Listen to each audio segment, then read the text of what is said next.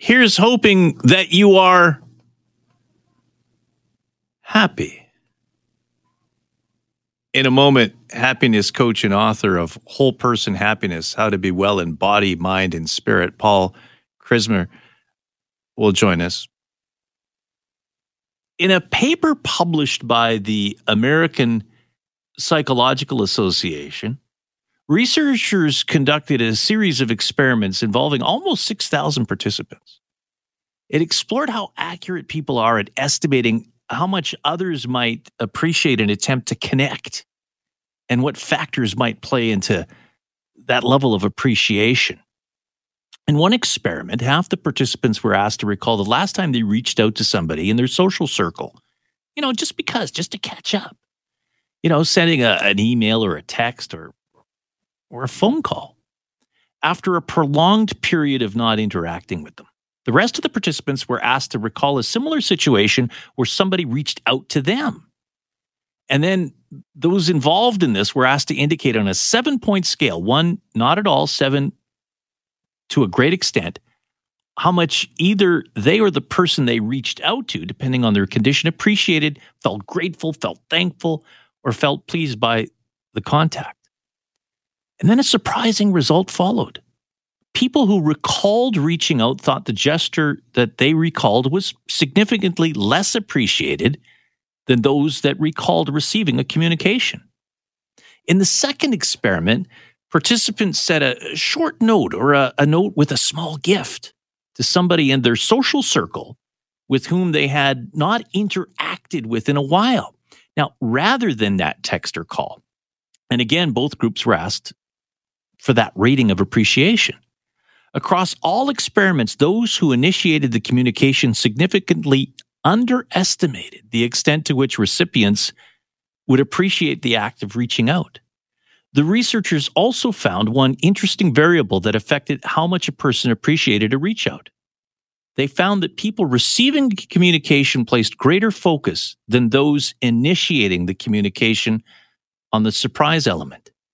And this heightened focus on surprise was associated with higher appreciation. Paul, what does this tell us about happiness and about reaching out?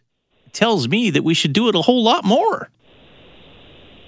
Hi, Richard. Yeah, you're totally right on that one, sir.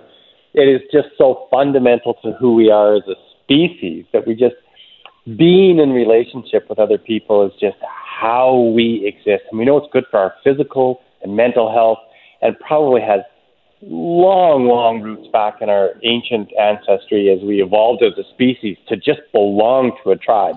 And when we're feeling really connected, we tend to be happy. It's tough last couple of years. Paul Krismer, happiness coach, author of Whole Person Happiness, How to Be Well in Body, Mind, and Spirit. We have reached out, Zoom, etc., but I'll tell you, a couple of weeks ago, was able to go to the Winnipeg Folk Fest. And first time in 2 years, listen to music, connect with people outside, and seeing people I hadn't seen in 2.5 years. And, the smiles on people's faces, it just, to me, tells us that, no, we haven't lost the handshake. And yes, we need that personal interaction. We need to reach out and touch someone. You're so right, Richard, and I love that reflection. You reached me tonight, actually, in Sicamous, British Columbia, where I've just arrived for a music festival that starts tomorrow night. So I can totally relate to that experience. And what you're observed is that you weren't probably showing up in Winnipeg to necessarily see a whole bunch of your best friends ever, and it's been forever since you'd seen them.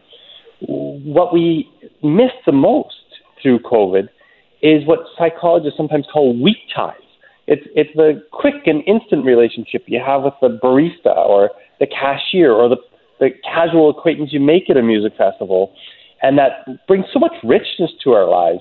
And from a chemical perspective, it's the same oxytocin-rich experience that we have when we see somebody that we've known forever. So all those kind of informal relationships that you do in casual getting together with other people is super important for us. And we have totally missed that. So it's that validity. That's that whole idea of just being out there and the spontaneity of it all, right?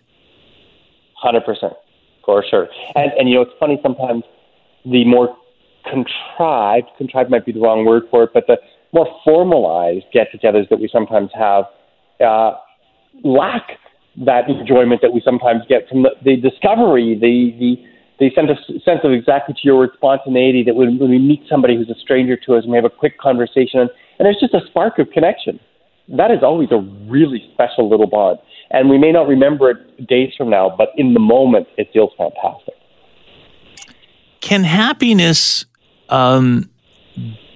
be different to different people based on their personality, et cetera? Because, I love what I do. I absolutely love what I do.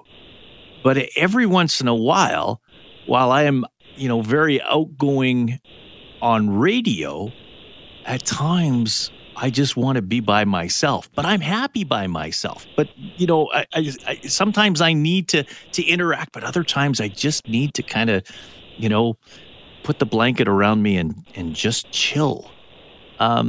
So I wonder, it really depends on how we're feeling, our mood, those types of things as well. But I guess the question is that, ultimately happiness is, I think we know when we are happy, but sometimes I think we think that we have to be feeling a certain way, and we're always looking for this validity that we're always looking, and maybe it's just we already have it. Again, Richard, I'm surprised. These are really great observations. From a scientific perspective, the recipe for happiness is relatively similar for all people. But if it's a little sugar and a little flour and a little butter and all that kind of stuff, some people want more of one thing than another. And maybe I could describe it this way. We sometimes don't know what we really mean by happiness. Well, we all know it when we feel it. But from a scientific perspective, if we dissected the word a little bit and said, well, what is happiness? Well, it's any number of specific positive emotions. So we might think of happiness most typically as that joyous feeling where you're grinning from ear to ear and you just feel really happy. But there's also gratitude, which has a deeper, richer kind of emotional expression. And there's curiosity, where our interest is piqued, which is probably one of the things that's big in you, Richard, which is why you enjoy your job as an interviewer. There's also serenity, where we're just feeling peaceful and calm. And I could go on. There's inspiration and amusement and pride and hope and all these wonderful kinds of emotions. And any one of them make us feel happy. And it may be that you have greater access to some of those emotions than some of your listeners, for example, who might want more of one thing versus another. And let's talk about that, because I think, and I feel grateful and happy most of the time, not all the time, but most of the time. But for those that are in search of it, is there advice? Is there a process? Is there something that we can do for ourselves to kind of help ourselves? Yes, of course. Yeah, for sure there is. But happiness, the research is showing over the last sort of 15, 20 years, so it's a relatively new science, but positive psychology shows that for a lot of people, happiness is a set of learnable skills. So, for example, if you were raised in a household that just had a lot of expressions of gratitude, then you grew up as an adult most likely feeling grateful for a lot of things, and that assists you in being happy.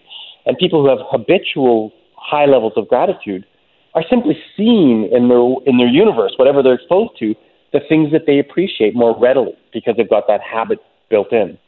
And so we can teach a number of learnable skills to people who are less happy. But if I were to simplify for the sake of this conversation, there's kind of three broad categories of ways to get happiness. And the first one, Richard, is the most simple. It's pure sensory pleasure. Get a good piece of chocolate or wonderful coffee or listen to a great song. These sensory pleasures are instant jolts of happiness. They tend not to last for days and months. They don't give a lot of meaning to our life. But, a good cold beer and a Lay's potato chips might sometimes be exactly what I need to feel happy. Simple Yes. pleasures. And I think everybody gets that one. The other two are maybe a slightly more complex, but everyone will understand this too. The second kind of major way that we get happy is through states of flow and feeling really in engagement or in the zone. And everybody can relate to the athlete who's, maybe playing hockey or skiing down a slope or something like that, and you get in the zone, you're not thinking about anything else, you're just fully in the moment, it's fun, it's usually got a level of challenge to it, and often there's instantaneous feedback. If you wipe out skiing, you didn't do so well, or if you manage those black diamond runs, you get instant feedback, you're doing great. And so it doesn't have to be athletic, of course, it could even be a good conversation. Again, this might be one of your tools, is that when you're having a great conversation with a guest, you feel in that state of flow. It might be knitting, it might be baking, you name it. It could be all kinds of things where people lose track of all the inner dialogue that often leads to unhappiness, and instead they're just on task, whatever that task is. And then, Richard, if you don't mind me saying the third one, I'll go into a little bit of detail. Pleasure and engagement. Pleasure is instant. Engagement is over minutes, sometimes hours. And then the third one is more potent and maybe almost got a more spiritual element to it. And it's when we get meaning in life. It's the things that we say, I've got a purpose for why I wake up. People with little kids, often that becomes their life purpose. And so it's not that every day I'm on track as a great parent, and there may be days when I'm not parenting, I've got the kids away or I'm on a business trip or whatever. But I kind of know that from week to week, month to month, that being a great family person is my purpose. But it might be any number of other things, too, that could be our main life purpose. And it doesn't have to be overly profound. It might be that I love to play golf, or I love hanging with my friends, or, in my case, I absolutely love my work, teaching positive psychology. And all these examples of giving us meaning is not like pleasure that's instant, not like being in the zone that's over minutes and hours, but it's instead about weeks and months and potentially years and maybe even decades.